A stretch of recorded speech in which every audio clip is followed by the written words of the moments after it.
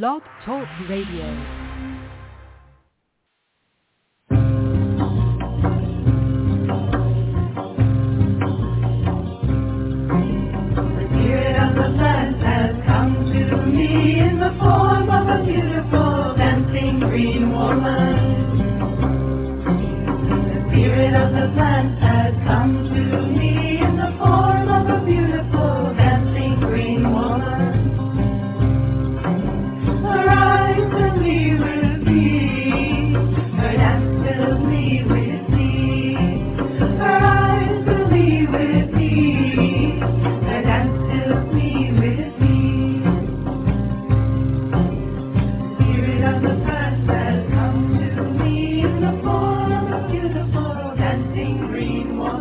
Hello and welcome. We're so glad to have you with us here this evening on Ask Herbal Health Expert Susun Weed, a 2-hour radio show each Tuesday night.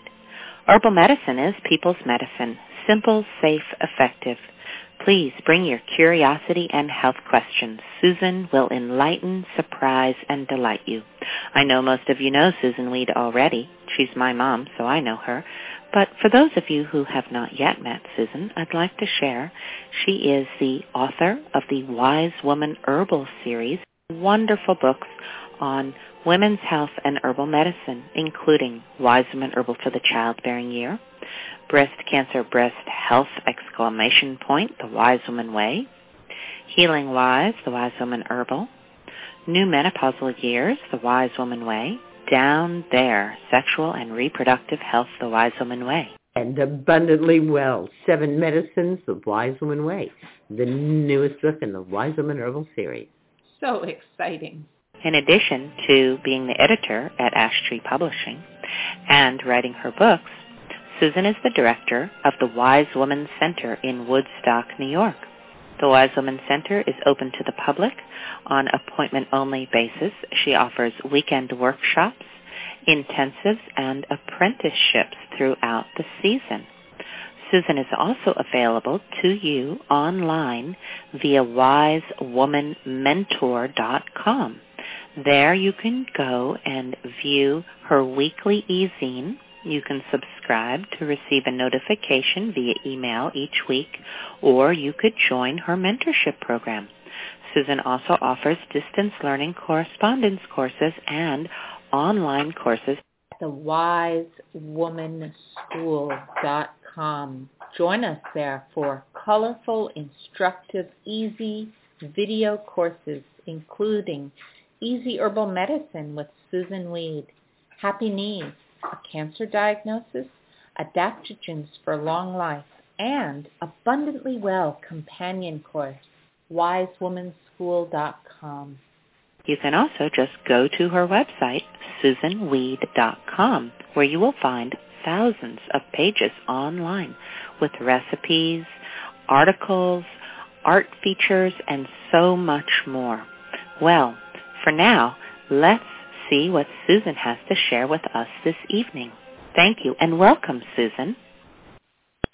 Thank you, Justine, and welcome, Sarah Ellen. Hello, Susun. How is your evening going today?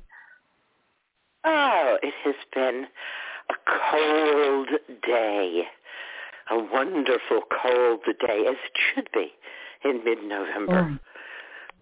But it's that in-between time, you know. In the summertime, the goat watch is very idyllic. You're lolling around.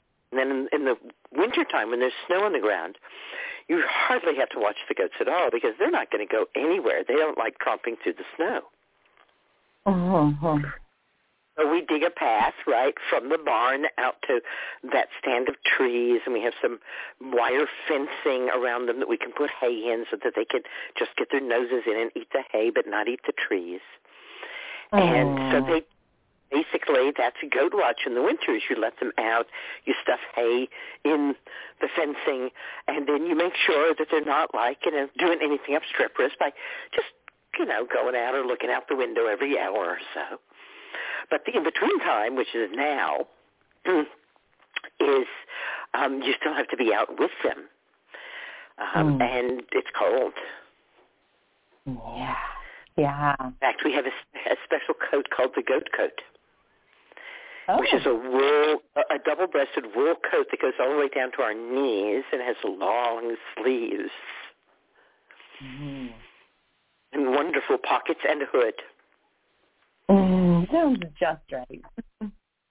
Yes, for those transition days in the fall and the spring. And it's transition days for all of the plants that were outside all summer, too, isn't it?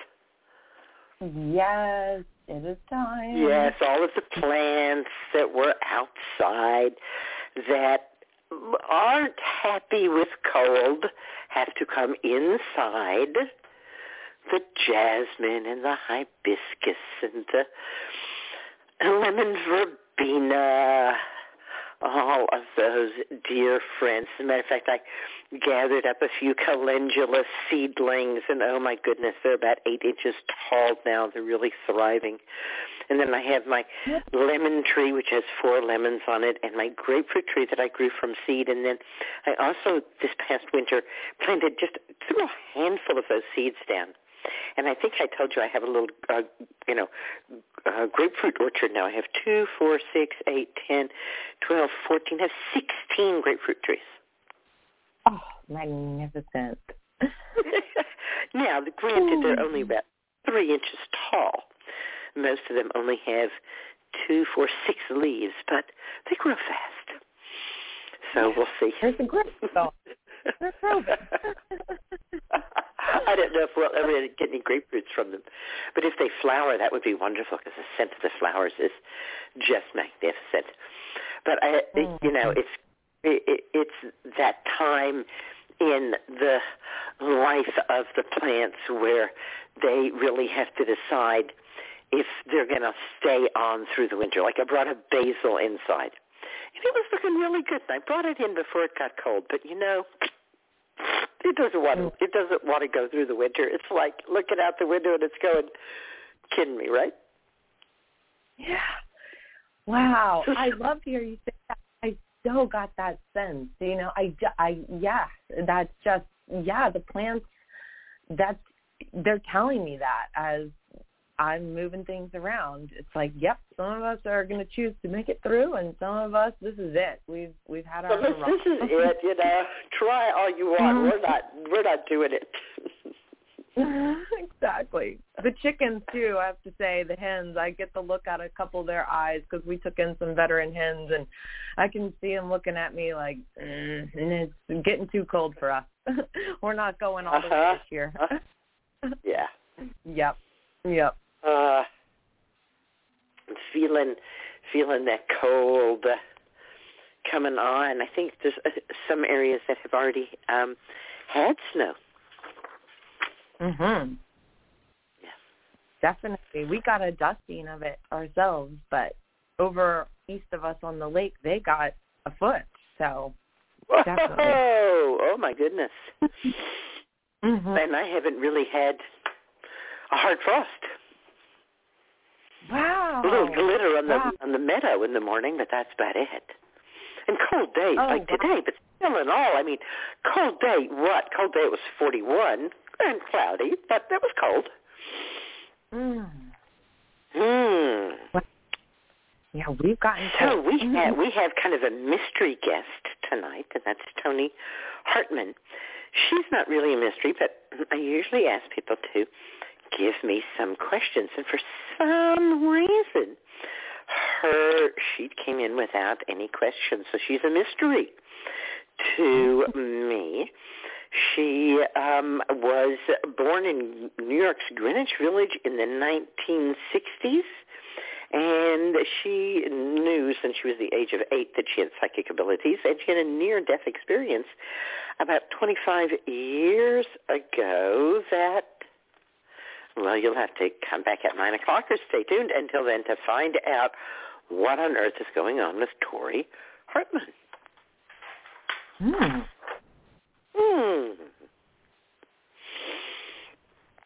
We have been cooking applesauce. We put 12 quarts of applesauce in the freezer. Yummy. Yum, yum. And we've been pressing apple cider. And the teenagers came over and pressed apple cider with us. Good, sweet fun. And they got turned on to the foam. Have you been around apple pressing? No. Well, as you turn the screw press and the apple juice is pushed through the mesh, it foams. And the foam is like cotton candy. Oh, yummy. Right, there's the juice. There's all the juice running out. But then on top of that juice, there's just this foam. Sometimes you see that on water. People think, oh, that water must be polluted when they see it. But no, it can happen when there's like a lot of pressure. Oh, I have definitely seen that on water. Yeah. Yeah, it's like floating bits of foam. Yeah. And I was saying that it reminded me, in fact, of my favorite part of the cacao. And you know that the chocolate comes from a pod that's a fruit, and inside are the seeds, which are the chocolate, which have to be fermented and roasted and ground and taken care of. But when you open that pod, those seeds are nestled in this white foam, which tastes amazing. It's airy, and it's sweet, and it's slightly chocolatey, and it's flowery, and it's just like nothing else in the world. Wow, I've never had that. So if you ever have a chance to be there when somebody opens a cacao pod, be sure you get some of that. I will. That sounds tasty. Yeah. Yeah. What have you been doing this week? Well, I am blessed to have gotten the signal from the girl goat, one of the girl goats, and I called this remarkable woman who is a 4-H mom, and she is such a trooper. She put the little buckling in her car and brought him over, and they had a rendezvous on Friday evening. They didn't go in the barn. They just took the pasture, and wow, did they have a great time. And then today, just before the show, I was hanging curtains in the house trying to get the guest room a little warmer for company coming over. And I saw something going on out there. I called the 4-H mom back over. She came with the buckling and goat number 2. So that's what we've been up to. It's been pretty interesting. And guess what his name? His name is Huckleberry. No, you're kidding. His name is Huckleberry. Oh, my gosh. And I know that's a special name for you and for me, too, because my dog, Huckleberry River, who died last year and loved being in the barn the little bit of time he was here. So the fact that Huckleberry, the goat, has come, and he was such a little Casanova. He, actually took time to, go up and, it looked like talk to them. I know they do the lip thing. But before he even, did the back end, he actually went up face to face and was like, "Hi, nice to meet you." And then, wow. So it was fun.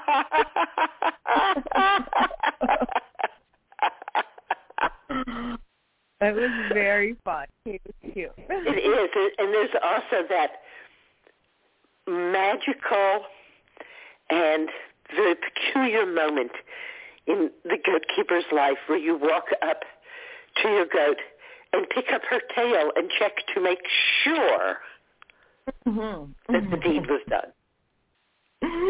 Yes, and blessed the 4-H mama, because she was really good at that. So we saw lots of evidence of that, and yes, the first one especially so. The second only happened today, but I saw it myself, nice and juicy back there when they were finished. So all right, perfect, right. It's the first one. It'll be a little greasy back there. You have to check. Yeah. Yep. So hopefully we'll have ponies in April. Wow, baby goats.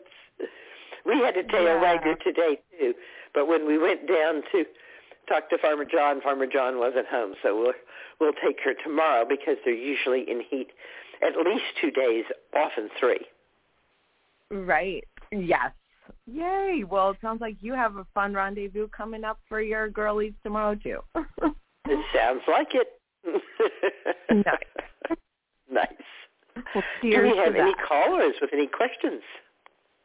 We do. We have one caller who is already queued up. By pressing 1, I'll remind everyone listening. I see lots of you called in already. So anyone listening tonight who has a question, please do remember press 1 so that we know you are in line in the queue. And our first caller is calling from the 845 area code.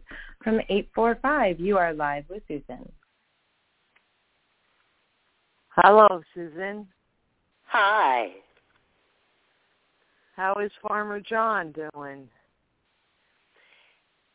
He has replaced the little hut where the eggs were sold with a much larger place. Oh, I have to drive by. That has a refrigerator for the eggs. So do drive by soon because there's samples of goat milk soap there. Oh. With a sign that says, full-size bars available soon. Oh, wow. Yeah. I just discovered, when I call you, I have all these, how I'm going to talk to you, what I'm going to say, how quick it'll be. And then you say something, and I'm like, oh, my God. I wasn't even thinking about that problem. Oh, can we go on now about the goat soap, and let's discuss, please? Because I haven't used this product before, but I discovered a large rash. I have some follicle, hair follicle, I don't know what they call them, plug-ups or something in my groin area. I've had this for, most of my adult life. And it only aggravates with, certain actions or movements or clothes or whatnot, right? So I am convalescing, and it's going to take a long time. And that's it. Maybe we can continue our conversation in that direction, which is where I kind of want to go and talk a little bit about females and bones and stress. But for the meantime, I discovered this nasty rash right on the underwear line where your leg meets your groin. And I'm riding around on a garden cart for almost 3 months now because I can't use my right leg. And there's nothing we can do except for just wait. Let time take its toll. And so I have this nasty rash. I don't know anything about goat soap. I've never tried that. I've tried milk soap before, so maybe I have, but... It could have been cow's milk or goat's milk. Yeah.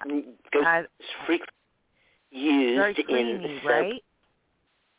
And, I think it is. And you know what? You make me so happy. Because I have a bad intestine, colon, stomach all the way down situation.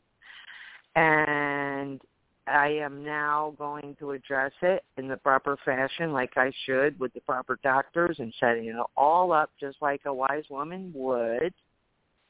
In the meantime, I know I need to get these enzymes into my body somehow. I can't put it down my throat, though. So this might be, the superior alternative. What else could I do? It doesn't have to go through my gut, but I need this in my skin. My skin is drying. My bones are brittle. Everything's, the marrow's turned into water. It should be, firm, and now it's not. And then all these stress fractures like splinters on the inside, not on the outside, on the inside where the marrow is. It's all very, very gross, very, very upset over all of this. And So John has goat soap. I'll try it. So I hear you. You are being told that the insides of your bones have lots of little stress fractures. Right. And this it's been going on for 20 years. This is a doctor who looked at an X-ray? No, this is, down in the city. This is a building just for, bones, and you have every type of doctor in there, and it's like 8 stories with, 150 doctors. So whatever I need, I'm all right there all the time, and so I'm going to do that. And what I'm being told is that they keep calling me back. The more people that look at me, the more they're confused, and they know there's a lot of different stuff going on. I've neglected my body for a long, long time because I couldn't get the help I needed. So I just decided to try to get any help I could provide for myself and support myself in a loving way. And I did that, but then I had a tragedy. And 5 years ago, I had a great tragedy, and I lost all my support. And I have a grandson now, so I have to do everything in my power to make every decision mean something and matter, and my energy and everything that way. Time and trust. The biggest thing, trust. I can trust where I am, what care I'm going to get, the care I am getting, and I'm going to continue to get. So anyway, I'm so happy to hear that, and I hope you're continuing to drink your nourishing herbal infusions, which are one of the most important ways to build. I'm not right now because I can't move. Wrong. And you're wrong. I know I'm wrong. You need to be drinking your nourishing herbal infusions. All the rest of it will hardly matter if you're not drinking your infusions. I keep telling myself this every day, and I've been trying to build up my strength, and I am. So here is what I want to talk about stress and how it can motivate a person to build that stress can motivate a person to, Elizabeth build up. Roth, my mentor, was very much in favor of stress. So here's what I discovered. Stress is what makes a bridge stay up. Stress is what holds a big building up. Right. She encouraged us to seek stress and to learn how to accommodate stress. Right. So my biggest problem for 20 years has been I've been advised not to do what they call weight-bearing activities except for walking. And walking an animal increases that activity. So a horse or a dog or a goat or, even a child, holding somebody's hand, whatever. Just having that, where you have to get in sync with the motion, and you kind of get the energy from another that way. And it really does help that you can increase your weight-bearing activity. So anyway, that's what I lost 5 years ago. I lost my service dog. Who was it that suggested that you did not do weight-bearing activity? Because of some other condition that's going on? My special doctors in New York City that I've been with for 15 years, and now I'm going back to. I have been away from them for 10 years. And, I did what they said. I got better. When they advised you to avoid weight-bearing exercise, what did they suggest you do instead? That's what I just tried to explain, and I'll say it again. Thank you, Susan, for the opportunity. They suggested that walking would be the best, and first I had to learn how to walk and get balance without falling, and I did that barefoot, in sand, and then, I live up here, so that was a challenging idea right there, but I found my spot. And then, and I did it with my dog. They said, have your dog, trained service dog. I did that. That was the best help ever. because I had 6 legs, now not 2. I had 6 legs. Right. And he's great partner. Oh, great partner. So when I lost him, I said, let me give it a go. Oh, that's the tragedy. I hear you, yes. Thank you. And, of course, the grief is worse than the physical. I said, but I will go till if something happens, then I have to make that work again. And it's very, tell you that. So anyway, the stress thing on the bones, the females are special with stress. What they can do with stress is magical. I called you, I think, last time, and I said, I'm going to do an experiment and take 2 female plants, let them grow together. I'm going to bring death to one, and I'm going to let the other one live longer and wonder what's going to happen to me, because no one's using me. What should I do? What should I do? She made seeds, not a lot, but they are the juiciest, darkest, brownest. Oh, I can't wait to see what I get. And then I started thinking about this thing with my bones, and I'm like, I know this is happening because it's forced. I was ready to be 95 not yesterday, but, I don't know, 2 weeks ago. maybe even 3 days ago. I don't know who's counting, right? But I've been trying to fight this idea, and I felt like, no, I feel better. Just like, let's just go into, your quiet solitude, hermitage. Now I want to move to the city. I want to make seeds. All right. Yeah. I'm 58 years old. So let me be really strong about this. All these things you're doing for your bones are really wonderful. And drinking nourishing herbal infusions is the thing that will really make all of those things be effective. I know. Can I ask a question about that? Is there any way to make a big batch and freeze it or something? Because I just can't get up and do it all. Like once a week, that's about all I have energy-wise. I hear you. Should I just hire somebody? What should I do? Let's think about the energy that's required. Okay.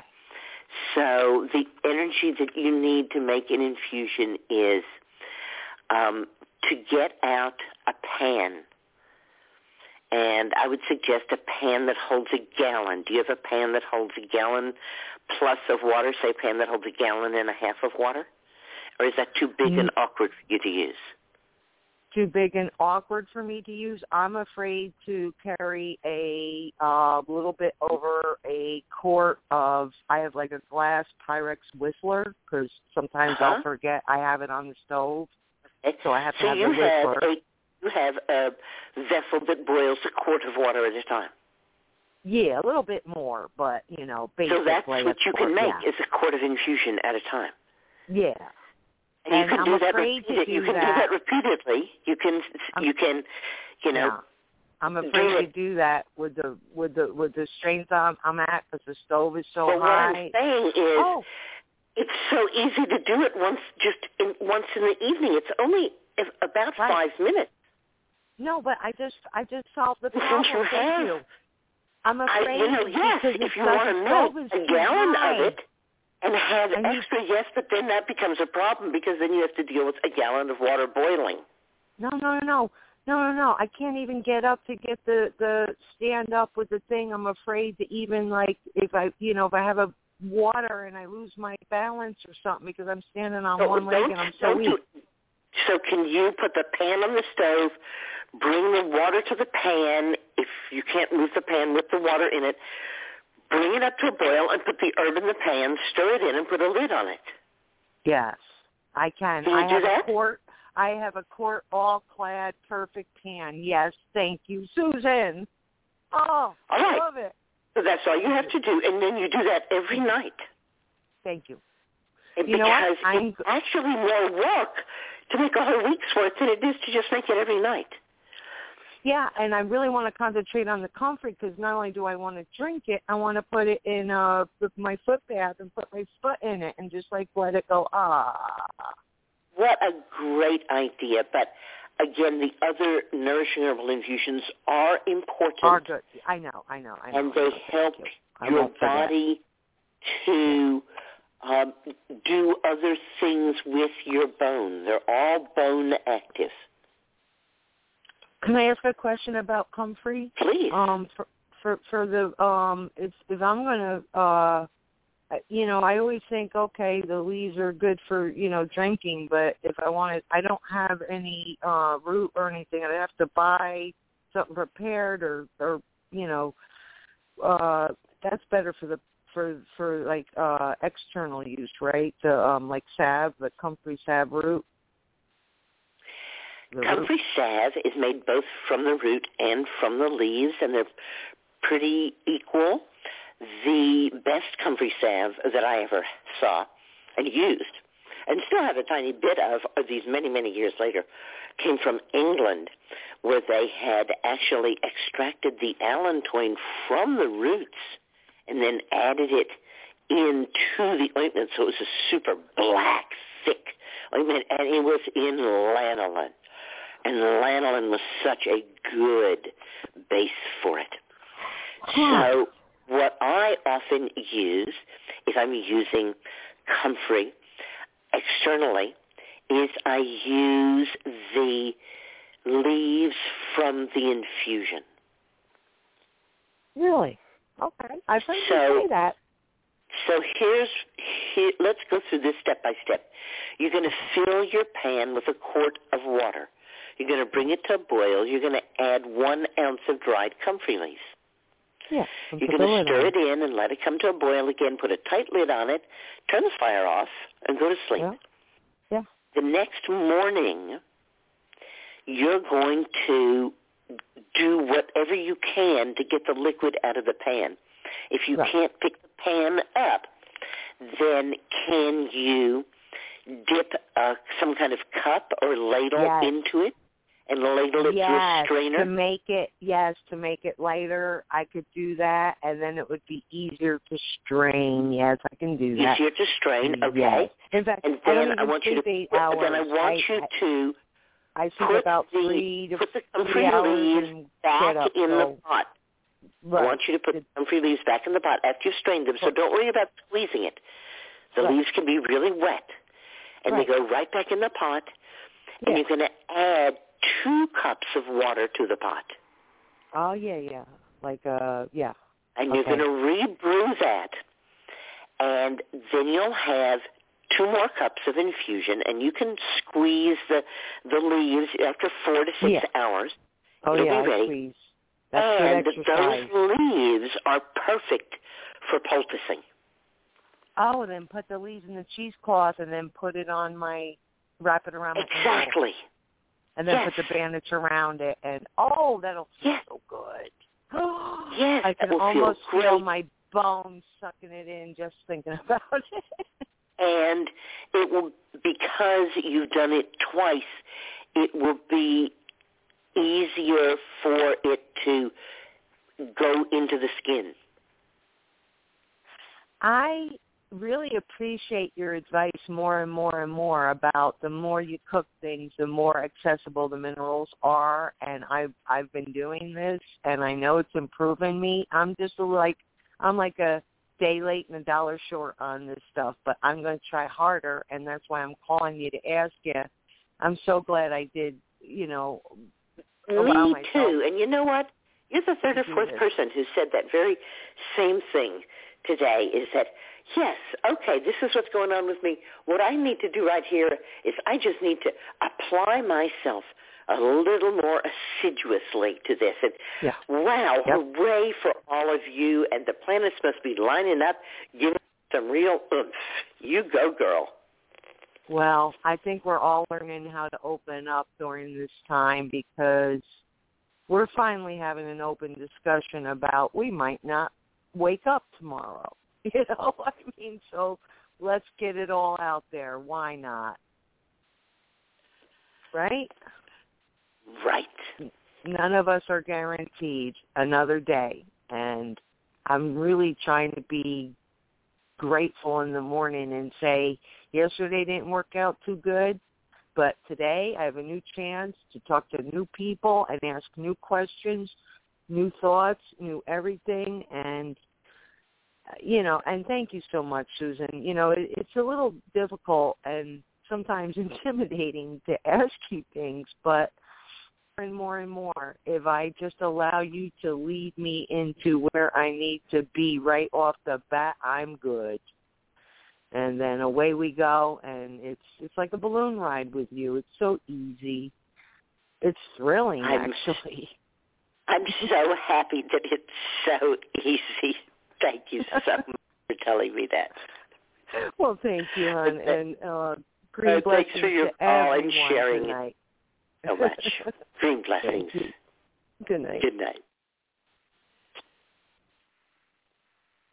All right, and I will remind everyone listening, if you have a question tonight, please press 1 to line yourself up in the queue. At this time, we have one caller that has pressed 1 to signal they have a question, calling from the 305 area code. From the 305, you are live with Susan. Hi, good evening. Good evening. Thank you. I'm calling with a small-ish question, and then I had something that I wanted to tell you and see what you thought about it. Okay. So I live in South Florida, and pretty far south. So I've read a lot of your books, and many of the herbs in your books don't grow here. But I have made a lot of acquaintances with the herbs that do grow around me.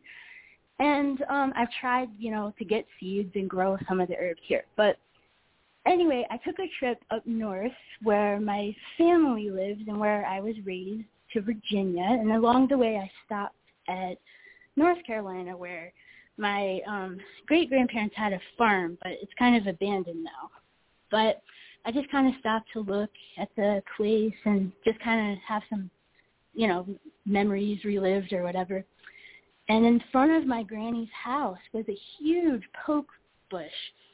And I just thought, wow, I recognized it even though I've never seen one before. And it was covered in berries. And I picked a lot of the berries, and I thought, this is going to be great. So I picked all these berries, and then we continued our trip to Virginia, and I put the berries all over the hotel room. So, on all the surfaces, there were, all kind of things that I had picked that were drying. And when I visited my dad, I found a bunch of poke growing that he didn't want, and so I dug it up and got the root. And then I, went to the liquor store, and I bought 100 proof vodka, and I made a poke root tincture, and I had been trying to dry out the berries to save in a glass jar, but some of them wouldn't dry, and I had to leave. And instead of, I didn't think they'd survive the trip back down without getting smashed, so I threw them into the poke root tincture. Is that a bad thing to do? I don't know, what, if I ruin my tincture, will it, because I heard that the seeds were the most poisonous part, and I know I've made, a milk thistle seed tincture before, so I know the alcohol can extract from the seeds, and so I'm just a little confused because I've never made a poke tincture before. I wonder if I did it wrong. Well, you didn't make poke root tincture. Oh. Right? Well, I made a poke root tincture, I guess. Correct. That's what you made. Poke root and berry tincture. Well, is it still, I don't know. to use? Oh, you don't I don't know. Okay. You will have to try it out and let us know. Okay. I don't know how many berries you put in. Yeah, it was probably maybe 3 or 4 stems. It was whatever wouldn't dry up all the way. So, all right, well, I'll just give it a try. I guess, Give it a try, and if you if you throw up or get really bad diarrhea or have hallucinations, then you'll say, I'll know it. That didn't work so well. Okay, that's right. fine. Start with a really small dose. Right, it's not going to kill you. You're not going to die. Right, that's not going to happen. You could get sick. I didn't want to. I was out in that's about the worst that could happen, right? Okay, and good. believe me, herbalists before you have gotten sick. Yeah.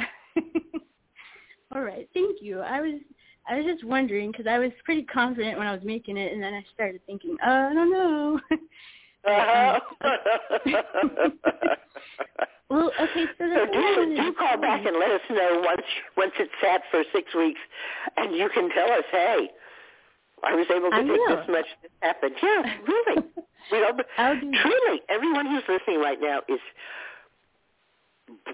saying, please call back and tell us. Very good.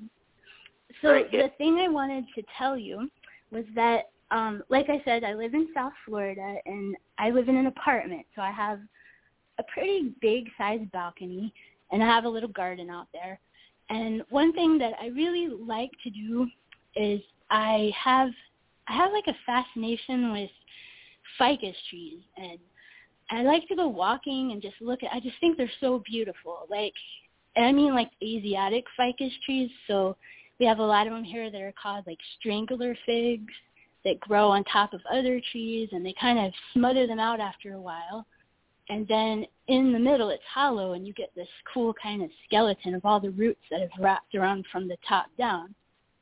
And I think they're so pretty. And so I've kind of made like these little, I guess kind of like a bonsai style gardens of these little trees. And I don't know, it's just something I've done for probably like 10 years. And one day I was in a garden supply store, and a woman that I do not know, she walked up to me and she said, any plant could be your medicine, and it doesn't matter if it's a medicinal plant or not. And I don't know her. She just walked up to me and said it, and I was like, oh, okay, thank you. Nice advice. And she walked away.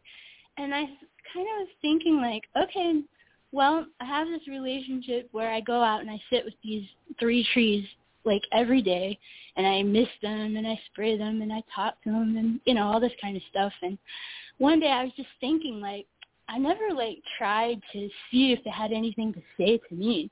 I've just been talking to them. So I don't know, like it was really weird. I got this like kind of an image in my mind, and I could have been making it up. I don't know. But I got this image of like when I was walking one day and saw a strangler fig just smothering out a tree. And then I got the image of my children's faces afterwards.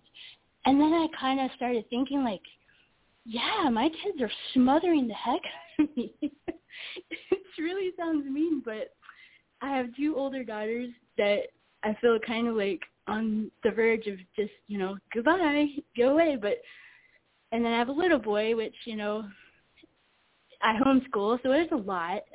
And I just thought, like, did the trees give me an image of that, which I wouldn't have thought of before? Because I know you've told people that it would be something that you wouldn't think on your own. Like, how could my darling children smother me out? But I wonder if I made it up or... either way, I guess it doesn't matter because it's been helpful because I've kind of taken steps to reduce how much they have to rely on me, and I feel a lot better after doing that. So either way, if I made it up or not, it was helpful. But I just wanted to know what you had to say about that. Well, I think that what you're doing is absolutely wonderful, and I'm so glad that for whatever reason that came so clear to you and that you were able to, it sounds like pretty easily, do something to help yourself in that situation. Couldn't be better. It doesn't matter. It doesn't matter to me, really, where the message comes from. People say, it comes from a guide or it comes from a spirit or it's channeled or it's your inner knowing. That's all good by me. Whatever we want to say, I don't have any gripe with any of it. Yeah, okay. Well, I guess I was thinking the same thing because, like I said, I was like, well, it doesn't really matter. But I just thought it was weird that, I had this lady come up to me and say this out of nowhere, and then I don't know, maybe it was just a little motivation from somewhere else that made me just think on my own. I don't know, but I'm still going to give the trees the credit. Sounds good to me. Right. Well, thank you very much for having my call, and I hope you have a great night. Thanks for sharing with us. We value you. Thank you. Dream blessings. Good night. Good night. All right. And at this time, I do not see any listeners that have queued up with a question. We do have a couple email questions if you'd like to go there. Certainly. Okay. Let's see. Hi, Susan. I am new to you in herbs. Last week I was riding my bike and I was hit by a car. I ended up under the tire of the car and I have 8 broken ribs, lots of road rash, and one of my breast implants popped. I am in pain from the ribs and I'm doctoring lots of skin wounds, but the big concern is the popped implant. What are the effects of a silicone implant popping and leaking into my body? Are there any things that I can do to lessen any harmful effects? Thank you. Ay, huh? Oh, what a drag. Ugh. I truly do not even know the first thing about what one has to do if a silicone breast implant has burst, but I am certain that the people who make silicone breast implants do know and should be consulted immediately and should also be told that the implant broke.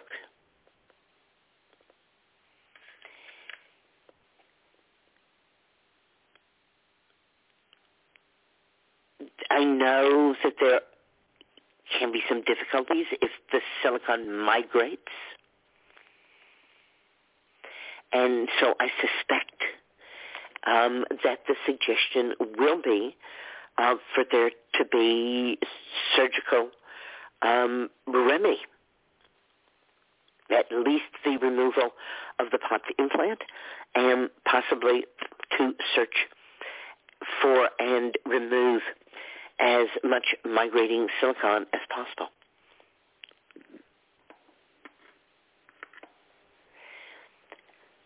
Anytime I'm faced with a big thing that's going on that seems kind of scary to me and I'm not really sure what to do, one of the things that I do is I take some motherwort and I ask my body, is there something you can tell me about what you need from me right now to help us get through this?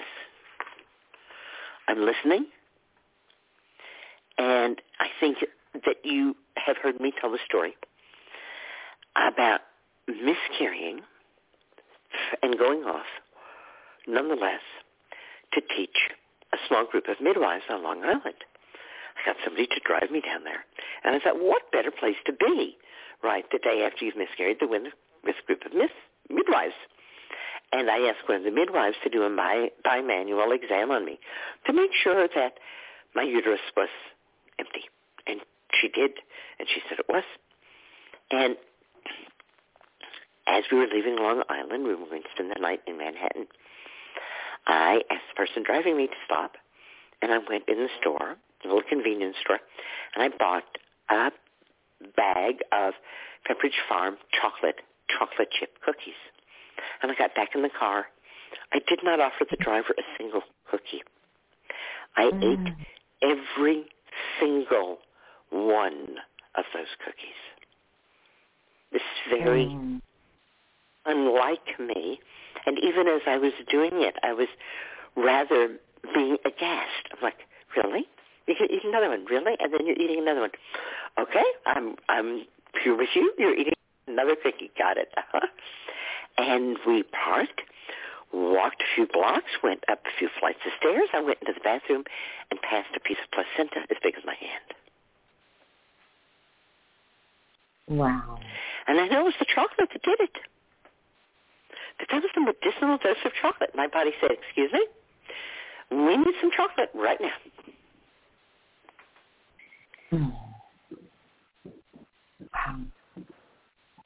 Wow. So, and certainly, through the whole having my guts literally tossed last year, I have had opportunity over and over again to really be attuned what is making my body happy and what my body is craving, and not be attuned to my own paranoia, fear, and constriction.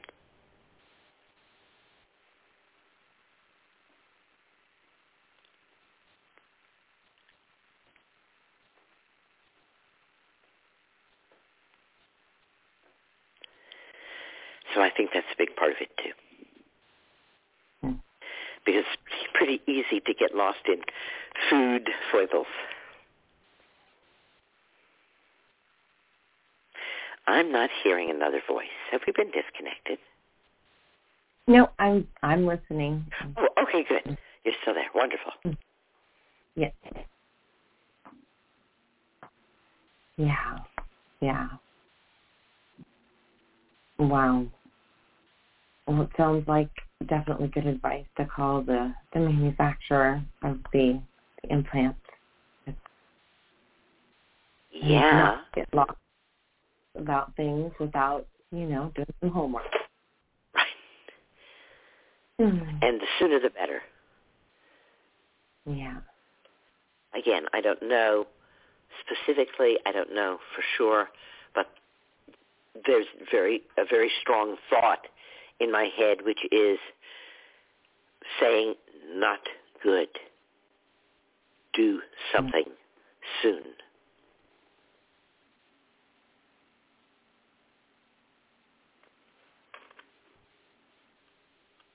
All right. So I passed that thought along. Not good. Do something soon. Yeah, thanks for and I'm actually concerned that it's an email question hopefully it hasn't been too long, since I think we had a little time for email questions last week, so it shouldn't have been lingering for a very long time. Right. No, it actually just came in end of last week, so this would be the first show that it could be aired. Mm-hmm. Yay, I'm happy. Me too. All right. I will remind everyone listening, if you would like to ask Susan a question live tonight, please press 1 to let us know that you have a question, and we will open up your line to bring you on live. We do have another email question. I don't see anyone in the queue who has pressed 1 yet at this time. Okay, let's go with the other email question. All right. Let's see here. My friend is a devoted listener and fan. A few weeks ago, she told me about something you mentioned, about a concept you spoke of, feeling another person's pain, and feeling another person's pain. She suggested that you said it is not a good idea, and I'm not sure what you may have meant, and she did not think she could explain it with the same oomph that you did. I listened to several episodes of your show, but I could not find the episode that you talked about this. Can you please explain what you mean by feeling someone else's pain? Does this mean that I should resist offering help to others all the time during painful experiences? It is difficult for me to imagine sitting back or staying silent when a friend or family member is struggling. Can you please explain the idea of feeling someone's pain and help me understand how to be helpful without being harmful? Thank you. What a great question. I think that many of us have been in a situation where we were feeling emotional pain. And that emotional pain has led others to comfort us. And we haven't felt comforted. We've felt shut up. Now, this is subtle. But if we think about it and we think about what's really happened, much of the time, if we're emotionally upset, the people around us want us to calm down. They want to comfort us to quiet us. We're certainly not saying that you should ignore people. But perhaps you're on the right track. That someone's in emotional pain, that you don't necessarily comfort them. Because comforting is often thievery. It's stealing the pain. It's making the pain go away. What can we do instead? Be present to the pain. What would it be like if you were grieving the loss of someone or something very dear to you? And instead of being comforted, you were companioned. In many cultures, when we grieve, people sit with us. They don't try to make our grief go away. They are there to witness the grief, to allow us to grieve, to experience that unifying human emotion of grief, of loss.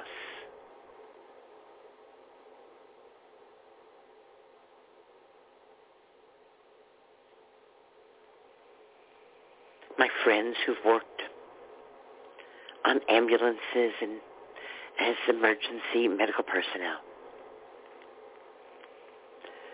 talk about how this extends right out into physical pain. That most of the people who work in those situations are very uncomfortable with physical pain, and they want people who are in physical pain to be quiet. And they comfort them by saying things like, there, it's not so bad, or we'll get you to the hospital soon, or I'm going to give you some pain medication, or whatever. But again, that comfort is not really comfort. It's a way of stealing the pain. It's a way of saying, please, you're making me very, very uncomfortable by being in so much pain. Could you stop it? There's a really, to me, fascinating interplay between physical pain that I feel and the reactions of people around me to my expressions of that pain.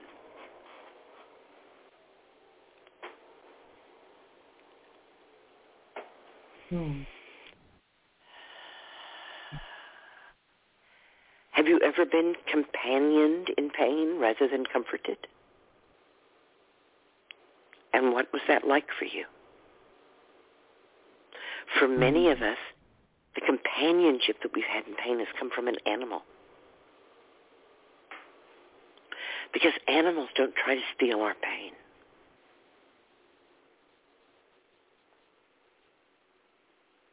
Animals, in fact, are incapable of stealing our pain, aren't they? Mm-hmm. Because it doesn't trigger their pain, we might say. I know there have been wonderful times when I've been in emotional pain, when I've gone to the barn and laid down with the goats, cried upon them. They're right there as companions. They're not going to say, there, it's not so bad. They're just going to lay there and chew their cud and be okay with my crying.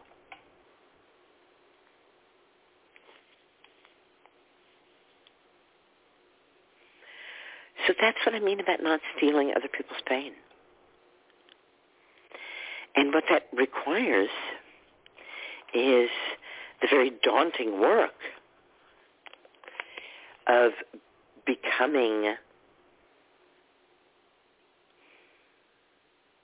able to bear your own pain.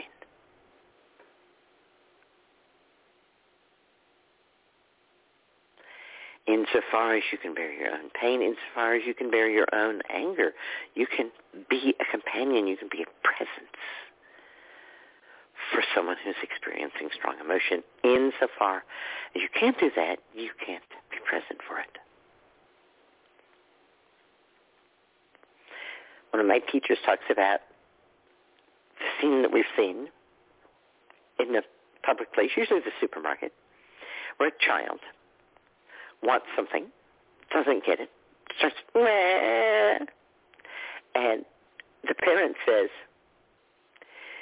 if you don't be quiet, I'm going to give you something to cry about.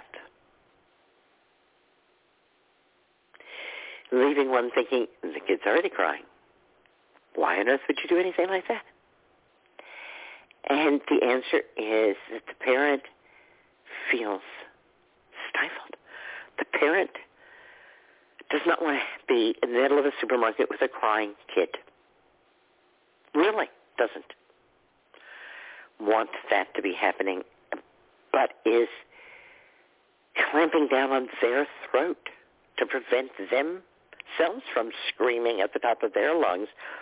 And so the child screaming is awful in a much more terrible way to the parent,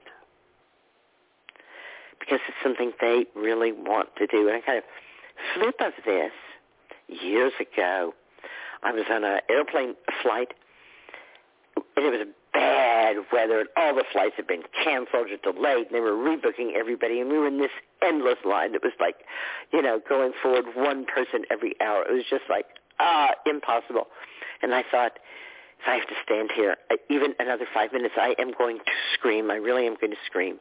And this very reasonable voice said, don't do that, Susan, because you'll lose your place in line, because they will take you out of line.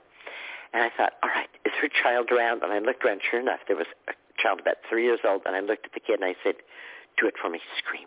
I don't care what you scream about, just scream. And I looked at the kid, and the kid looked at me, opened its mouth, and started screaming at the top of its lungs. I said, thanks.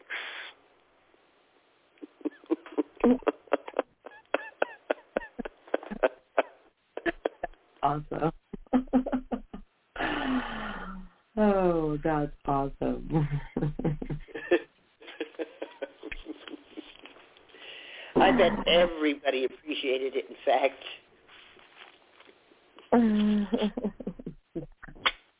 Cathartic for the entire group of you and mine. Oh, my goodness. All right. I do not see any listeners that have queued up yet. Pressing 1 on your keypad will get you queued up with a question. There may be a listener. Oh, no, it flashed in and flashed out. So don't see anyone queued up with a question just yet. And I will email questions. So where would you like to go? Oh, well, I have been thinking about the Comfrey Conference and very kind of excited about putting together a wish list and thinking about the last time I did that. I was given an opportunity to make a video about menopause, and I put together a wish list of the women that I wanted in the group to talk about menopause. I wanted a woman who had come to menopause very young, one who had come very late, one who had had children during or after menopause. I wanted a woman whose menopause was surgical or chemical. I had really had like a list of women that I wanted, and they got them all for me. Wow. And it was so wonderful to have all of those different voices and all of those different experiences. And what we did when we first got together was we did a talking stick where each woman had really, literally, as much time as she wanted to talk about herself and her menopause and what was going on right then, what had been going on, what she liked, what she didn't like, what she had found good help for, what she needed some help for. And we basically spent the whole day doing that. And then I was able to sit that evening, and because I have a very good memory, especially a memory for women's stories, I was able to kind of fill in my outline, the things that I wanted to focus on in the video, and that I wanted this woman and this woman and this woman for this aspect, and this woman and that woman and the other woman for this aspect. And so then I was able to say, you know, of this whole story that you told me, there's this one little part that I would like you to share. I'd like you to even make it more succinct. You, in fact, have 60 seconds to do it. And we kind of practice and rehearse to really get her story, like, really finely honed. And, so it was a really interesting way to work with story and work with women's experiences. And it's been coming up in my memory as I'm working at this comfrey conference because of the same thing. It's giving my unconscious a kind of avenue to let me know who I want. Like, one of the things that came up today was my bag of comfrey that I buy from Frontiers is not for human consumption. Does yours? Yeah. Wherever I order it from, it always does. Mm-hmm. Okay. How come? Because they are labeling it as if it was the wild plant, not the sterile hybridized plant that does not have fertilizing. How come? Is there a law? Oh. No. Is there a rule? How come? No, who decided? They did. Who did that? They did. I want to know. See, this is the kind of things that are coming up in my mind as I think about the company. Yes. Yeah, because people say to me, well, I bought some company, but I got the wrong stuff because it says I can't use it. And I want to know, why does it say that? But it doesn't say on the bottle of alcohol, not for human consumption. Right. But alcohol is certainly more poisonous than comfrey. Yeah. So how come? What's going on? Is this one of those things that somebody just decided it would be a safe and good thing to do, but there really isn't any law or rule or reason? Wow, I love that. Great. That would be a great thing to explore. I love that. Yeah. So if anybody listening has any information about that or can direct me toward anybody who would have any information about that, that would be a wonderful presentation at the Comfrey Conference, right? What kind of laws and rules are there actually around comfrey? And if there aren't, how come people act like there are? Profound. I love that. Right at the basics. I love that. Just right there. I love it.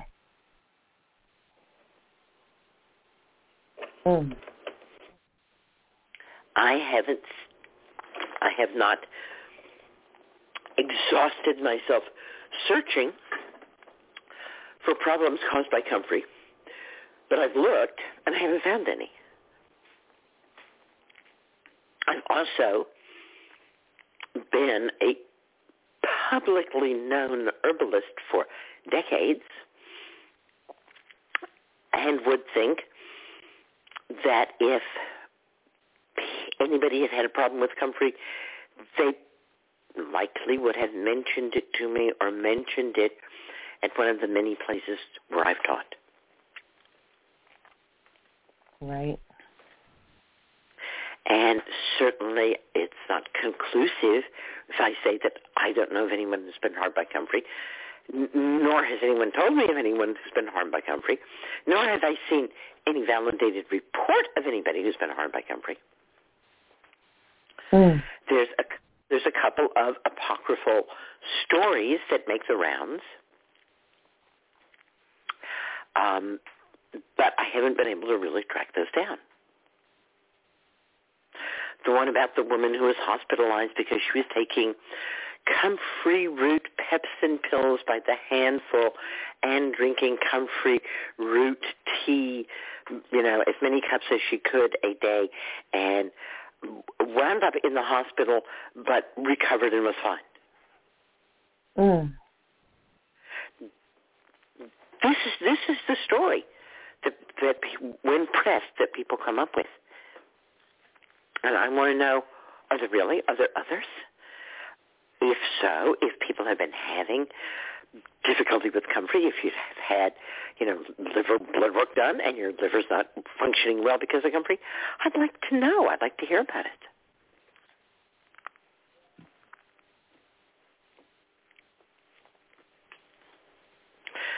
My liver, after decades of drinking comfrey leaf infusion, certainly was top of the form in all of my blood work.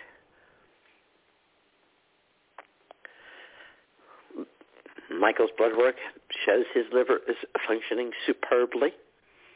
I've had herbalists tell me, well, you can't trust that. You could just one day drop dead from the effects of comfrey on your liver. Mm. And I'm sorry, to me that's just paranoia. That's not how the liver operates. Right.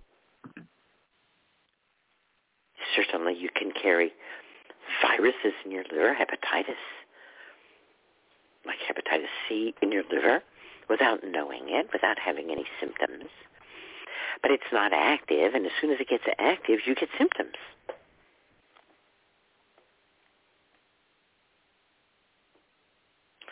And so long as it's not active, interestingly enough, it's not doing you any damage, although it could be at any point. Still in all, there would be symptoms. So I think that we should ask people. Plenty of people are drinking comfrey leaf infusion. Is it just my liver that's doing fine? Is it just Michael's liver that's doing fine? How's your liver? Is your liver doing fine? Is your liver not doing fine? As far as I know, mine's great. Yeah. Yeah. Blessed be. Blessed be for the liver. Yay. Yay. And we did actually have two callers that have queued up with questions. Okay. Do you want to? All right. Go right ahead. Well, our next caller is calling in from the 530 area code. From the 530, you are live with Susan. Hello. Hi. You can hear me? Okay. My name's Jessica, and I have listened to your show for a couple of years now, and I think I'm, like a hobby herbalist. Uh-huh. I really enjoy working with herbs, and my question is about the holidays. So I make things for myself and for my family. I thought, I don't want to buy gifts. Like I try to buy gifts for people, but I wanted to kind of hear your perspective on, or if you had any ideas, I guess, moving into holiday time, because I do really want to give gifts when we have family gatherings or with friends. But I find myself kind of at a loss with, I don't want to spend a lot of money. for things that I don't know if people even need or not. And then I like to make things, but, again, it's like time that I've spent. And so I just wanted, I don't know if that's actually a clear enough question, but. It's a good question, but give me a little more information. Would you be making these gifts by yourself, or do you have children who will be participating? I do have children who could participate. Yeah, it would and not they're how be old? me. They are 10 and 15. He's going to be 16 in December. Yeah. So, 2 boys. Easy gifts for working with a 10-year-old and a teenager is anything in the kitchen. Yes. Cookies. Have you ever had anybody say, oh, gosh, she gave me some cookies, I just didn't like it? No, everybody loves cookies.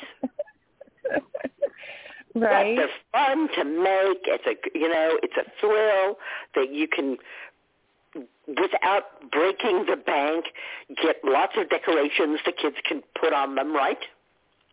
Right, yeah. Yeah. Right, all kinds of silver balls and glitter and all that kind of stuff.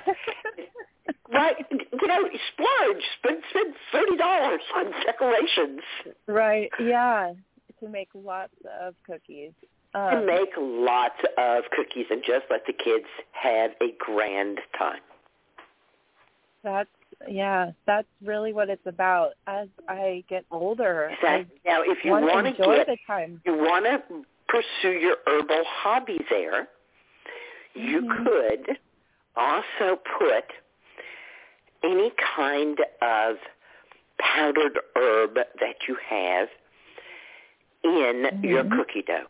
So astragalus powder goes well in cookie dough. Shiitake powder goes well in cookie dough.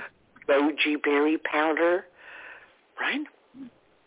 Oh, yes, that's really good. And you can you don't even have to adjust your recipe. Just add some of it to your recipe. Yeah, like chips or nuts or something like that. Yeah. Right.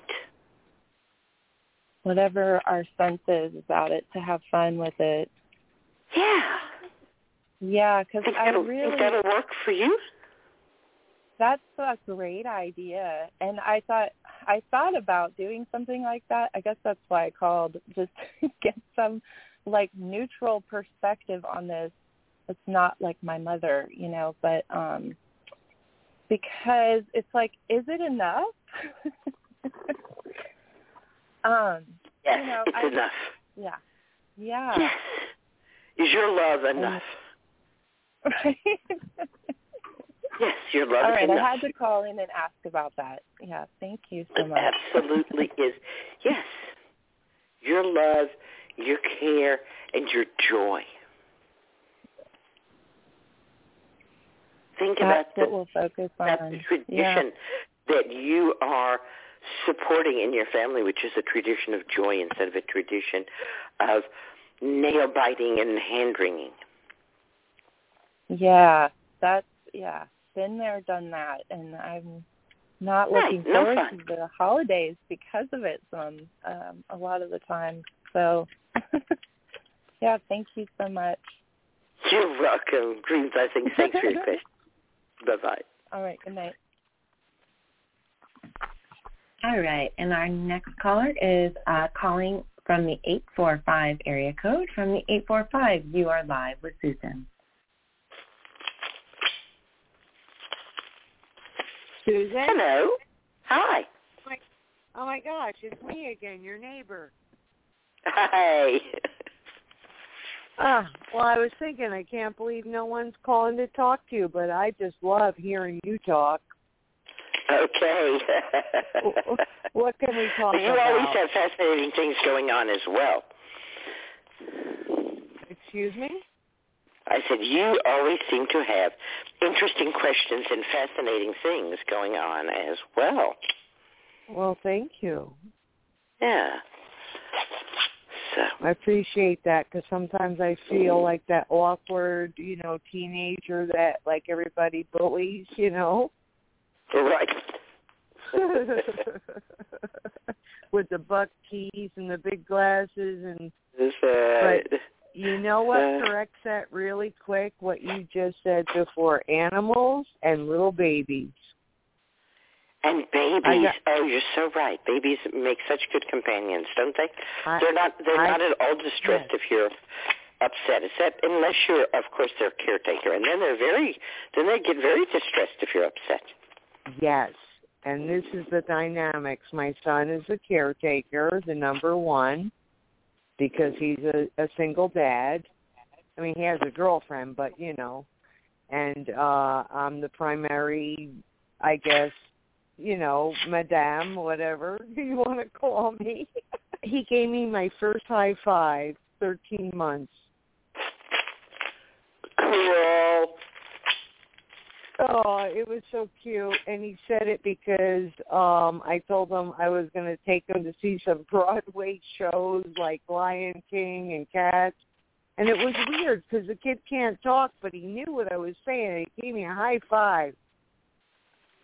That told me everything. Like when a dog does that, like you talk to animals.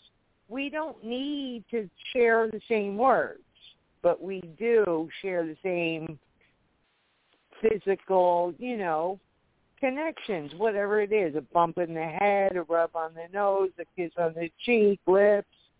Here, there, the butt, wherever you want to go, the toes, everybody's weird, everybody's got their preference where they want to show you their gratitude. All right. Anyway, Susan, I think you have given us, and if I had to try to explain you in a nutshell, I would say she is the queen of gratitude. You really know how to let everybody know that whatever you do, wherever you go, whatever you got to do, wherever you got to go, it's your choice, and have gratitude. Don't have an attitude. If it doesn't go right, make a better choice next time, right? Gratitude, gratitude, gratitude. It always seems to work. I'm so glad you two are on the gratitude attitude. That's what Grandmother Twyla used to say to us. She would look at us and she would say, I want an attitude of gratitude here. Is that why I'm saying that? I did not even remember. Yep. That is Grandmother Twyla. Yes, you're right. Grandmother Twyla. Oh, my gosh. Attitude of gratitude. Ever's going on. I'm 23 again. Wow. Holy moly.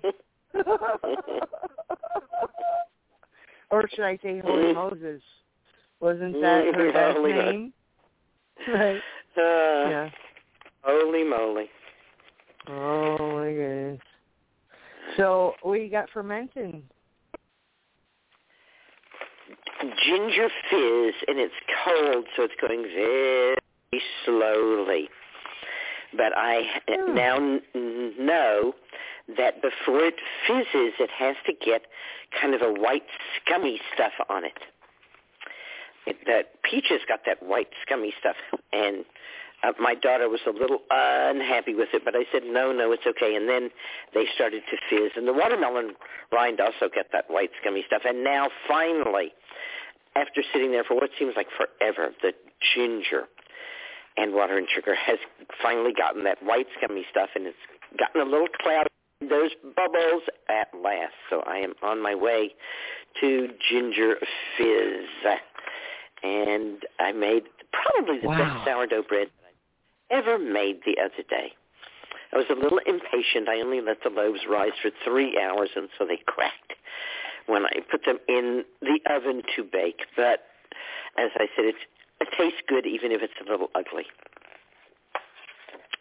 So that's what I have fermenting is ginger fizz and my sourdough starter. What do you have fermenting? My gut. All right. All of our guts ferment as in peace and beauty, eh? You Peaceful know, fermentation. I've been thinking about fermentation for a few years, and also making like my own natural yeast mead or beer or whatnot. I'm very sensitive to any commercial like champagne yeast, and it's because I believe what I've been told by the gut experts is that large particles of these proteins can pass through my gut, and they're bothersome, but the little ones, aren't so much. So that would be the natural. So I don't know why all these things have to happen to me. I guess I drank gasoline too many times or something. I don't know. I did drink bubbles as a kid, and I thought I could sing like alfalfa. I did do that. My mother wasn't a take you to the hospital kind of lady back in the day, back in the 60s, you got a cup of milk and a loaf of bread. That's what they did. Boy. That was some neighborhood gang you were hanging out with there. I want to do what you just did, and I think I asked you somewhere along the line about the ginger because of the water content. I was a little nervous about, if I put it in oil to try to preserve it or honey, but I like this idea of the sugar and the honey. And, yeah, a lot of people think, oh, I can't have the sugar, but the yeast eats it right up, right? Exactly. So yeah, what are you using the fierce exactly? recipe that I found was a quart of water, a cup and a half of sugar. I use organic sugar. And between 1 and 3 cups of fruit or fruit rind. Fruit or fruit rind of anything? I've done peach, watermelon, elder, and ginger. Right, because it all has, so for the ginger, the yeast is on the skin already. Yeast is ubiquitous in the air around us. Yes, I know that. But you could add in an extra, like a peach or a blueberry or something, little fuzzy stuff on it, which is yeast, right? Apple. I like that. Apples, right? That's, people shine up the apple, they're rubbing off yeast. But again, you're not closing it off to the air. It's got a cloth cover over it, and you're opening it at least every 24 hours and stirring it. So you're definitely introducing yeast. And I'm definitely interested in just soda, but I know if you let it go long enough, it turns to vinegar, and then it turns to wine, and then it turns to wine or mead, right? If you let it go long enough. It's hard for it to turn to wine if it's exposed to oxygen. Right, you have to keep feeding it, and I think you better have a pH meter. Oxygen at some point if you want wine. Yeah. And when we want wine, we only let it ferment slightly, and then we bottle it. Right. And I don't really want wine. I want beer. But you can have a that's pH. a whole other thing. And some people were talking about how often their beer explodes. I like beer, yeah. It's like, I'm a pirate, It's so, I don't know, in my blood, in my ancestral roots or something. The beer. Well, I'm from across the pond. What can you say? Well, the water, for most of human existence on this planet, water has not been safe to drink. And so beer and wine has been the best alternative. Yeah, it was beer for breakfast for a long time. That's right. I still enjoy it every now and again myself. Watched a woman in her 80s walk in and order a beer for breakfast. It's like, okay. Sure. Yep. Sure. In fact, is tomorrow Sunday? No, I'm just kidding.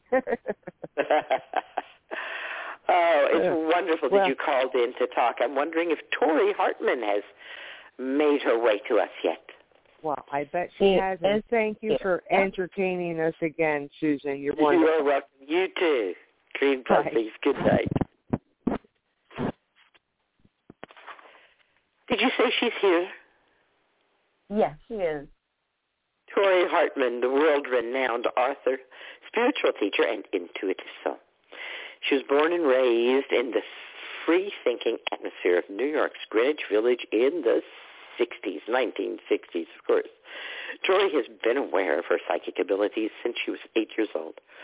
After a near-death experience 25 years ago, she began having encounters with angels, and they revealed profound fables that became the basis of the Chakra Wisdom Oracle cards and the Chakra Wisdom Oracle Toolkit, and how to read the cards for yourself and others. Tori has been featured in several highly acclaimed publications, such as the New York Times and L.A. Business Journal. She's also worked with celebrities, including Jeff Lewis, flipping out on Bravo Network USA. Since then, Tori's impact has grown exponentially. Using the Chakra Wisdom Oracle cards along with her books, classes, and seminars, Tori continues to promote professional card reading. In classes and seminars, she offers a window to see the bigger picture while unveiling wisdom and finding the tapestry of purpose and inherited gifts. Welcome to the show, Tori. Well, thank you. Finally, right? Through hill and dale, I got here. Good. All right. Wonderful. I'm remembering my favorite answering machine message. And I called up and it said, this is da-da-da-da-da. I'm a psychic. Don't bother to leave a message. I know you called. Oh, gosh. I can tell you what, I could go off for about an hour on answering machine messages. I was thinking about them the other day because we just, obviously we don't have them anymore. Now you can just hang up and people know it's you because it's the caller ID. Exactly. So, different era. Man, are we living in a different era ever? I feel like we're in this bubble, living inside a bubble that has a bubble. It's just, it's like the strangest time. And, but I also feel somehow it feels strangely familiar. So it's a very powerful time to be doing this particular work because I will tell you, Susan, you know this, if you're not authentic, boy, you're getting exposed, It's just very interesting. It's like repeat of history, so to speak. So there you go. That's my little opening. But I've been just really trying to focus and work, and it's been really hard the last couple months. And I think it's been hard for a lot of people, to get back on track with just so much stress. Because we are living in a time that even though we're not aware of it, it's very stressful, and I know so many people that are like, oh, I'm calm. And I'm like, then why are your nails bitten down? Oh, that keeps me calm, oh, all right, then I'm all good on that. It's just very interesting, that we have become, really, we've gotten into a place where we're just used to living in high anxiety. And nobody's telling us that that's not normal, because we're just in it all the time. It's just I think also we're seeing this really is the age of Aquarius. A lot of people, I can say that you and I are, not of the same generation, but close enough. And I will say this, that maybe some of your listeners know this too. The dawning of the age of Aquarius was a song we heard, 60s, 70s, 80s, And the point I'm making is that we are in it now. This is it. This is the dawning of the age of Aquarius. This is what we were told of. And it started, I want to say, a couple of years back. And we've hit all those Aquarian signs in this last, I want to say, year and a half. It's really quite astounding because people they don't know what to expect from it. And I'm like, well, here you go. This is World War III. And because we were told, in the prophecy, and I know I'm going on about something, but this is kind of interesting, actually. Maybe you'll kind of dig this. I don't know how much woo you like, but the woo stuff. But something really interesting, I was reading some of the prophecies of Nostradamus. And it was interesting to see how it was interpreted like 30, 40, 50, 100 years ago, right? And a lot of it, I want to say more 50 years ago, people were really talking about the danger of Russia and the danger of, nuclear war was going to happen, in 2020. And somebody was saying to me, well, that, obviously didn't happen. And I said, but wait a minute. Didn't we have the war toward our nucleus?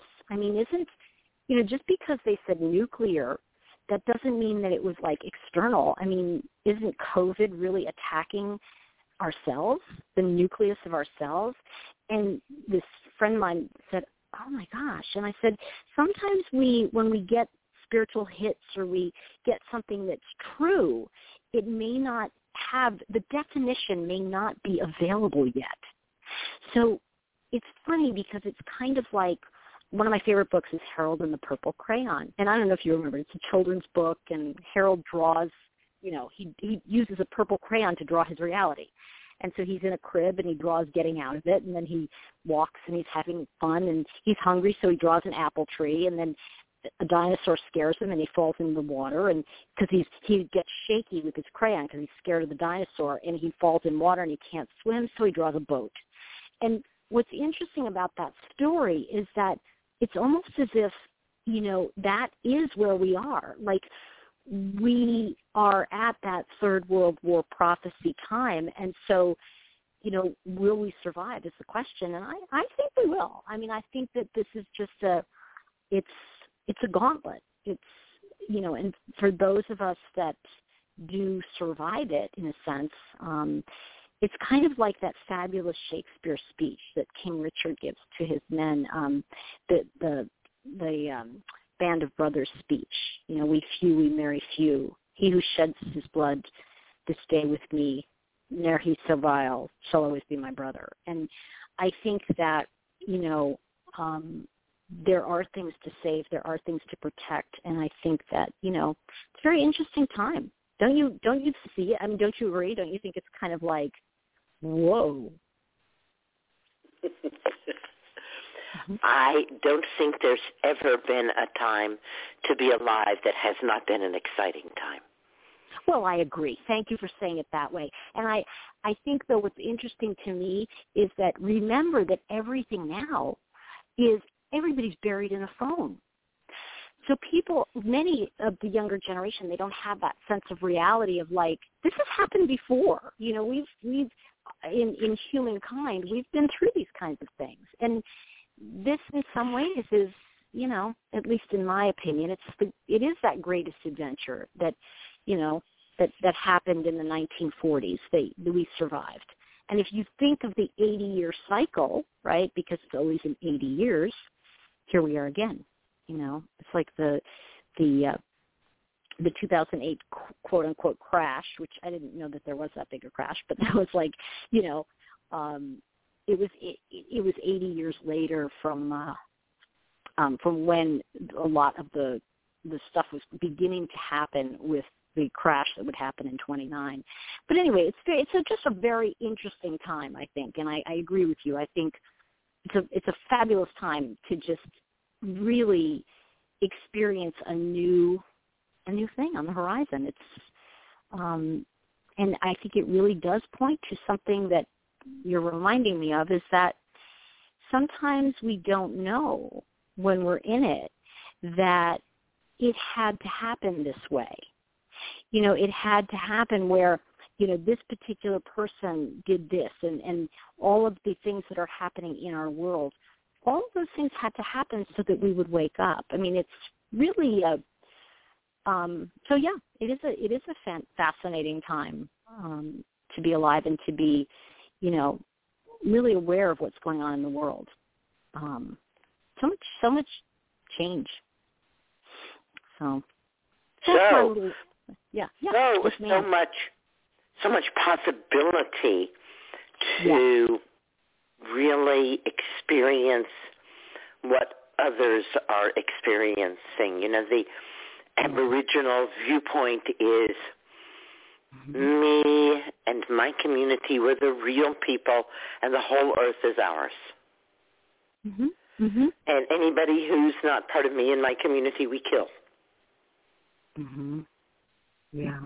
And look at how expansive we have become. Well, and so that absolutely. less and less other provokes that killer instinct, and more other excites the curiosity of, oh, how are you? I feel for you as another human being on this planet who experiences all of the same emotions that I do. Isn't that what the chakras are about? Is that they link us all together and say, you may all be different, and yet you still run the same energy system?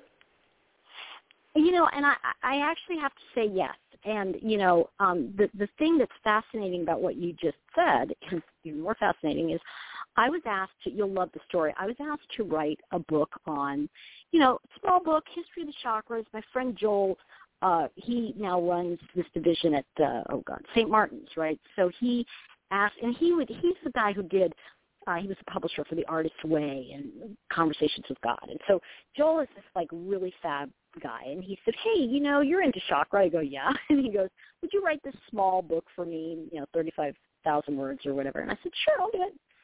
And so, and this is Susan, all he said to me was, okay, Tori, I don't need to use any of your stories. I know you're a storyteller. No stories, no bullet points, no examples, no, just down and dirty, the history of the chakra. I go, okay, I can do that. I can take myself out of it. So I start doing the research, and there is no history of the chakra. There's no history. What? Yeah. There's no history of the chakras. Well, but you see, the thing is that there is Eastern chakra, right? There is absolutely that holy, if you will. It is a very holy practice. So the Sufis created this, and then in turn, the Brits interpreted it, right? So they had it translated. But the truth is, did we really translate it the way it was meant to be translated? Well, if you look at, for example, acupuncture, there are thousands of what they call nadis, N-A-D-I, and that's an energy center, and technically that's a chakra. So there's literally thousands in your body, but we only know of the 8. And here's the thing, 7. People go, well, there's an 8, there's a 10th. I say, wait a second. You haven't even gotten to the 7th, and you're worried about the 10th? And people just laugh because, you see, the people who get to the 7th, those are like high holy people. They sit for 10 hours a day, and these people freaking levitate. We use the chakra very differently, and actually the American, if you will, the Western chakra really stems from, all the way back to the 1970s at Esalen. Because it was, right? You can imagine that, right? The naked hot tub, and, they're dropping some acid, and there's they're seeing rainbows, and they're going, wow. And it was all part of the self-actualization movement. And they had forgive me for saying this, they had crazy-ass stuff going on then. They were like, okay, one guy was teaching his students, and the student would have to strip down naked, and he would look at their body and tell them what their future looked like based on their body. Now, I think that was a little off, but whatever, it turned out to be accurate. I don't know that that's my kind of psychic, but the point I'm making is that it was fascinating because these are the folks at Esalen who developed if you will, our Western chakra, which is, it came from color therapy. It came from the idea of colors matter to us, and our bodies and our whole soul responds to them.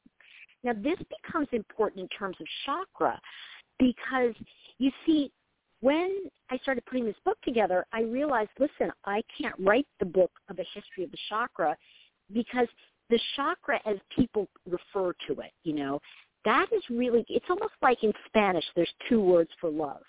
It means the same thing. But that's the issue, is that we use chakras as if we're practicing the Eastern tradition, or the Eastern, if you will. It's almost like religion. We don't have that knowledge. But here's the good news. There's a good part. The good news is that we actually created our own version, if you will, and it's very accurate, and it actually does work. But for so many years, people tried to, say, oh, it's this chakra, it's this, and it's all these, and they put holy names on it, which, okay, I get it. But at the end of the day, the American, if you will, the Western chakra, really is about creating and manifesting.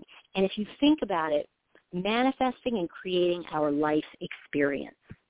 So it's the thing of, like, if you pray for if you pray, what is it? You pray for patience, you're going to get long lines. That's the, the joke, which I said backwards. But I think that's when we look at the chakra now, and especially for me looking at it, I can see it as a map of our life.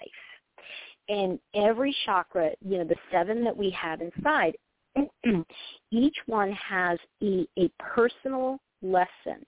And when I say lesson, I want to be like, it's more like a journey. It's just a personal journey of, if our first chakra basically is like our DNA.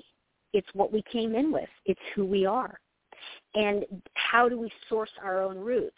And so each of the chakra, we actually are, if you imagine this, we're of the same tree, but we are a different breed of, we're a different strain of tree. So we may be an apple tree, but we're not that apple tree. And why this is important, and this is part of the story, is that, so I wrote the book.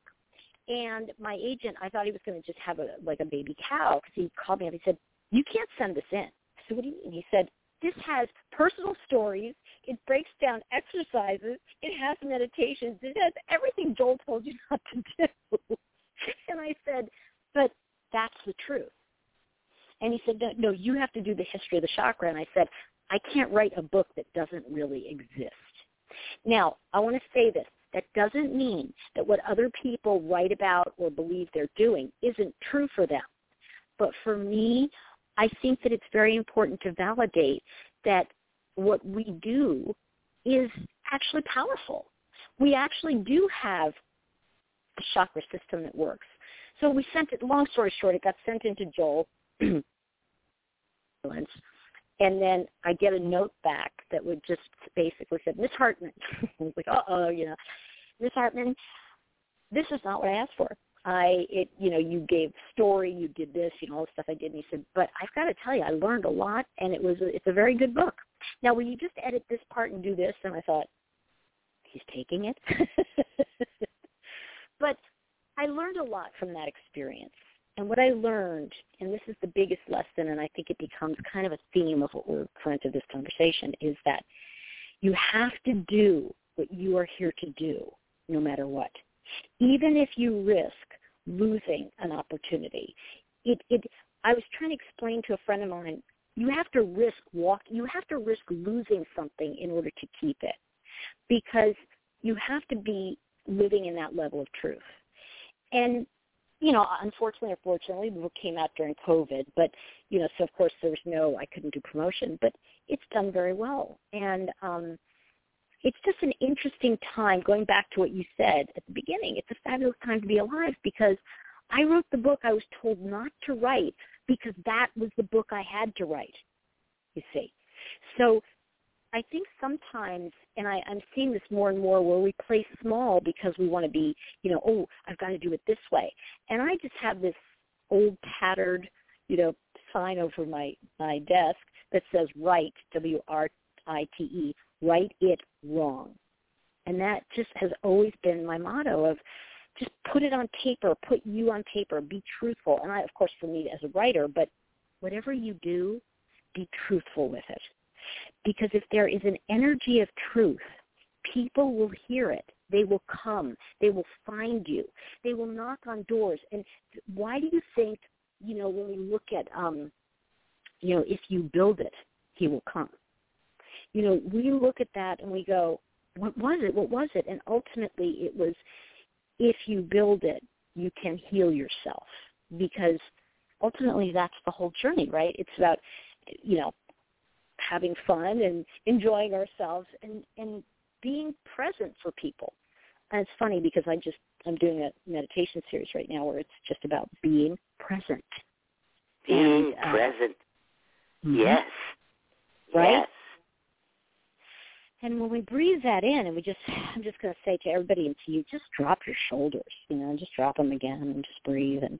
But when we take that in, the gift of being present, this one meditation I just was working on was, I basically say at the beginning, because I give a lot of information in this one. It's a contemplation, right? And there's a lot of information, and I say, please, no matter what, resist, or just not resist, but like more, how do I put it positive, but I said, no notes, just be present and observe how you feel when you don't take notes, because there's that thing of like, oh, I want to remember that, and that's your brain talking. Your intuition will remember everything, and so yes, I don't let people take notes at my classes, Tori. See, this is and that is being present. That's teaching, because I say to them, I say, just be present and trust that I'm a good enough teacher that you'll remember. And they'll remember what they need, right? I mean, obviously, that's absolutely true. And you know where I learned that, and I kind of learned it because I'm just I'm the one who's laying face down in the path with the arrows in my back, the pioneers. But years ago, I went and I took a Feldenkrais class. I was living in New York at the time, and it's mind, it's like the Alexander method. It's awareness through movement. And I took this course, and it was like 3 days, 9 to 5 at the Open Center in New York, which is this fabulous, like old building and classes. Anyway, so the first day, we all lay down on the floor with our yoga mats, and they walked us through an exercise. And they started at 9 o'clock. My eyes opened at 5 o'clock. I literally slept from 9 a.m. to 5 p.m. Amazing. I said to the instructor, it was a couple, I said to the guy, I go, why didn't you wake me? I missed everything. And his wife walked over, and she looked at me, and she said, no, you got what you needed. I said, I tried. Yep. I said, and she said, but that's what you needed. That's what you needed. And, this is the thing. I thought for years it was the sleep that I needed. But what I needed was the lesson that being present is more important than what I learned. And that was the key. Because if you don't need it, you're not going to need it. There you go. And that's exactly what you're teaching. That's when you said to me that it's what you're teaching. Because you're teaching someone that it doesn't matter what you hear. It doesn't matter if you forget everything that I've said. What matters is that you were here for it. That you were present for it, exactly. That you had you have that experience. Right. You were here. And I'll never forget sleeping all day. I won't remember sleep because I slept, but I will remember waking up. And, my father, and I've been thinking of him a lot lately, he's been around, energetically. He passed away in 2002, but he jumped on D-Day. And one of the things, they were boys, 22, 21, and he jumped in France, the European theater, and he was a radio operator. And he said, we made it up to San Maria Glees, which is the famous steeple that John Steele was hanging on. It was the paratrooper, and he said, I stood there, and here's a young man, young boy, 22 years old, and he's looking up, and he said, to no one in particular, he said, this is the most important day in history, and I'm here. And then he said, I just looked up to God, and I said, and I'm going to effing survive it. I'm going to live to tell the tale. And, he was, and that's the funny thing. Other guys would come up to him and say, see out there, I'm gonna die tomorrow right out there, and I'm gonna get a bullet right here. And he'd point to the place. And sure enough, my dad said, that guy got the bullet where he said he would. And he said, I kept saying to him, don't think that way, you can't think that way. But what he said was, you cannot prevent fate, but what you can do is recognize that it doesn't belong to you. And what belongs to you is is what you know you're here to do. And as convoluted as that sounds, it really comes down to being present means you're going to find what you're here to do. If we're present and we breathe, then just drop our shoulders. We just show up, pay attention, tell the truth. It's going to cross your path. And the reason we do all this work, right? Why do you do the work? Why do you teach? Because you know that that person might be the person who crosses your path, and that means they're going to get a lesson that they need, or you'll get it, you know. And I know you get this. Like when I say this to you, like how many students have taught us, and we go, oh gosh, I just learned something fantastic, you know, like because we are guides because it really is filling the soul. We give away what we have and blesses other people, you know. And I always walk around and I say, you know, my job is to make my job obsolete. That's my job. Because you don't need me. But what you do need are tools and you know, I want to say ways of working through and working with energies and all that. And when people, for example, Susun, when they come to you, it's because they need that energy, period. You know, that's it. When they come to you, they take a class, it's because they need to be in that energy. And I think that that's part of this opening is of what's going on with the Age of Aquarius, is that we're recognizing that, of course, it's the humanitarian, right? We have to be present for everyone. And that it's inclusive of everybody, you know. So it's a very interesting time, as you said. It is an exciting time. And I want to also just validate, for some it's very challenging, and we go through hard times, but we don't have to live there. You know, finding resources to help us is part of that. So, but the chakras, which are incredibly powerful, they are our roadmap to remind us who we are and what is going on with us. So when we tap into one of those 7 energy centers, it's going to tell us something. For example, I don't believe chakras get blocked. Now, I know that's kind of like, what? You know, people say, I have a blocked 3rd chakra, and I'll look at them and go, it's just busy. I completely agree with you. You can't have a blocked chakra. It's not possible because they're not always possible. moving. Mm-hmm. Yes. So what can happen is it's like a log jam, right? It can be so busy that it feels almost painful. And that's when people go to therapy or they try something new, or our chakras will always guide us to what we need.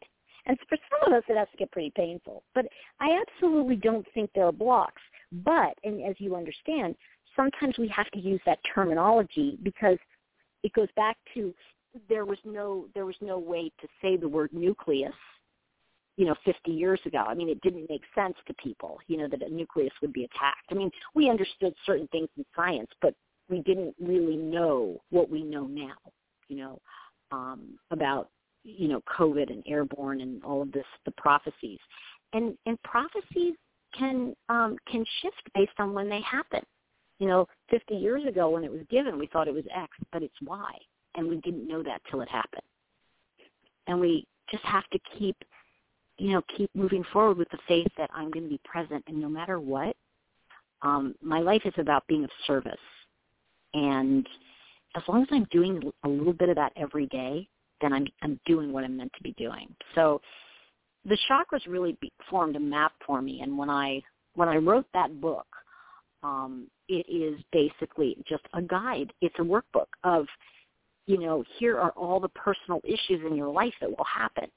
And the chakras are that I want to say the lens through which we can view things to help ourselves heal. And they're powerful.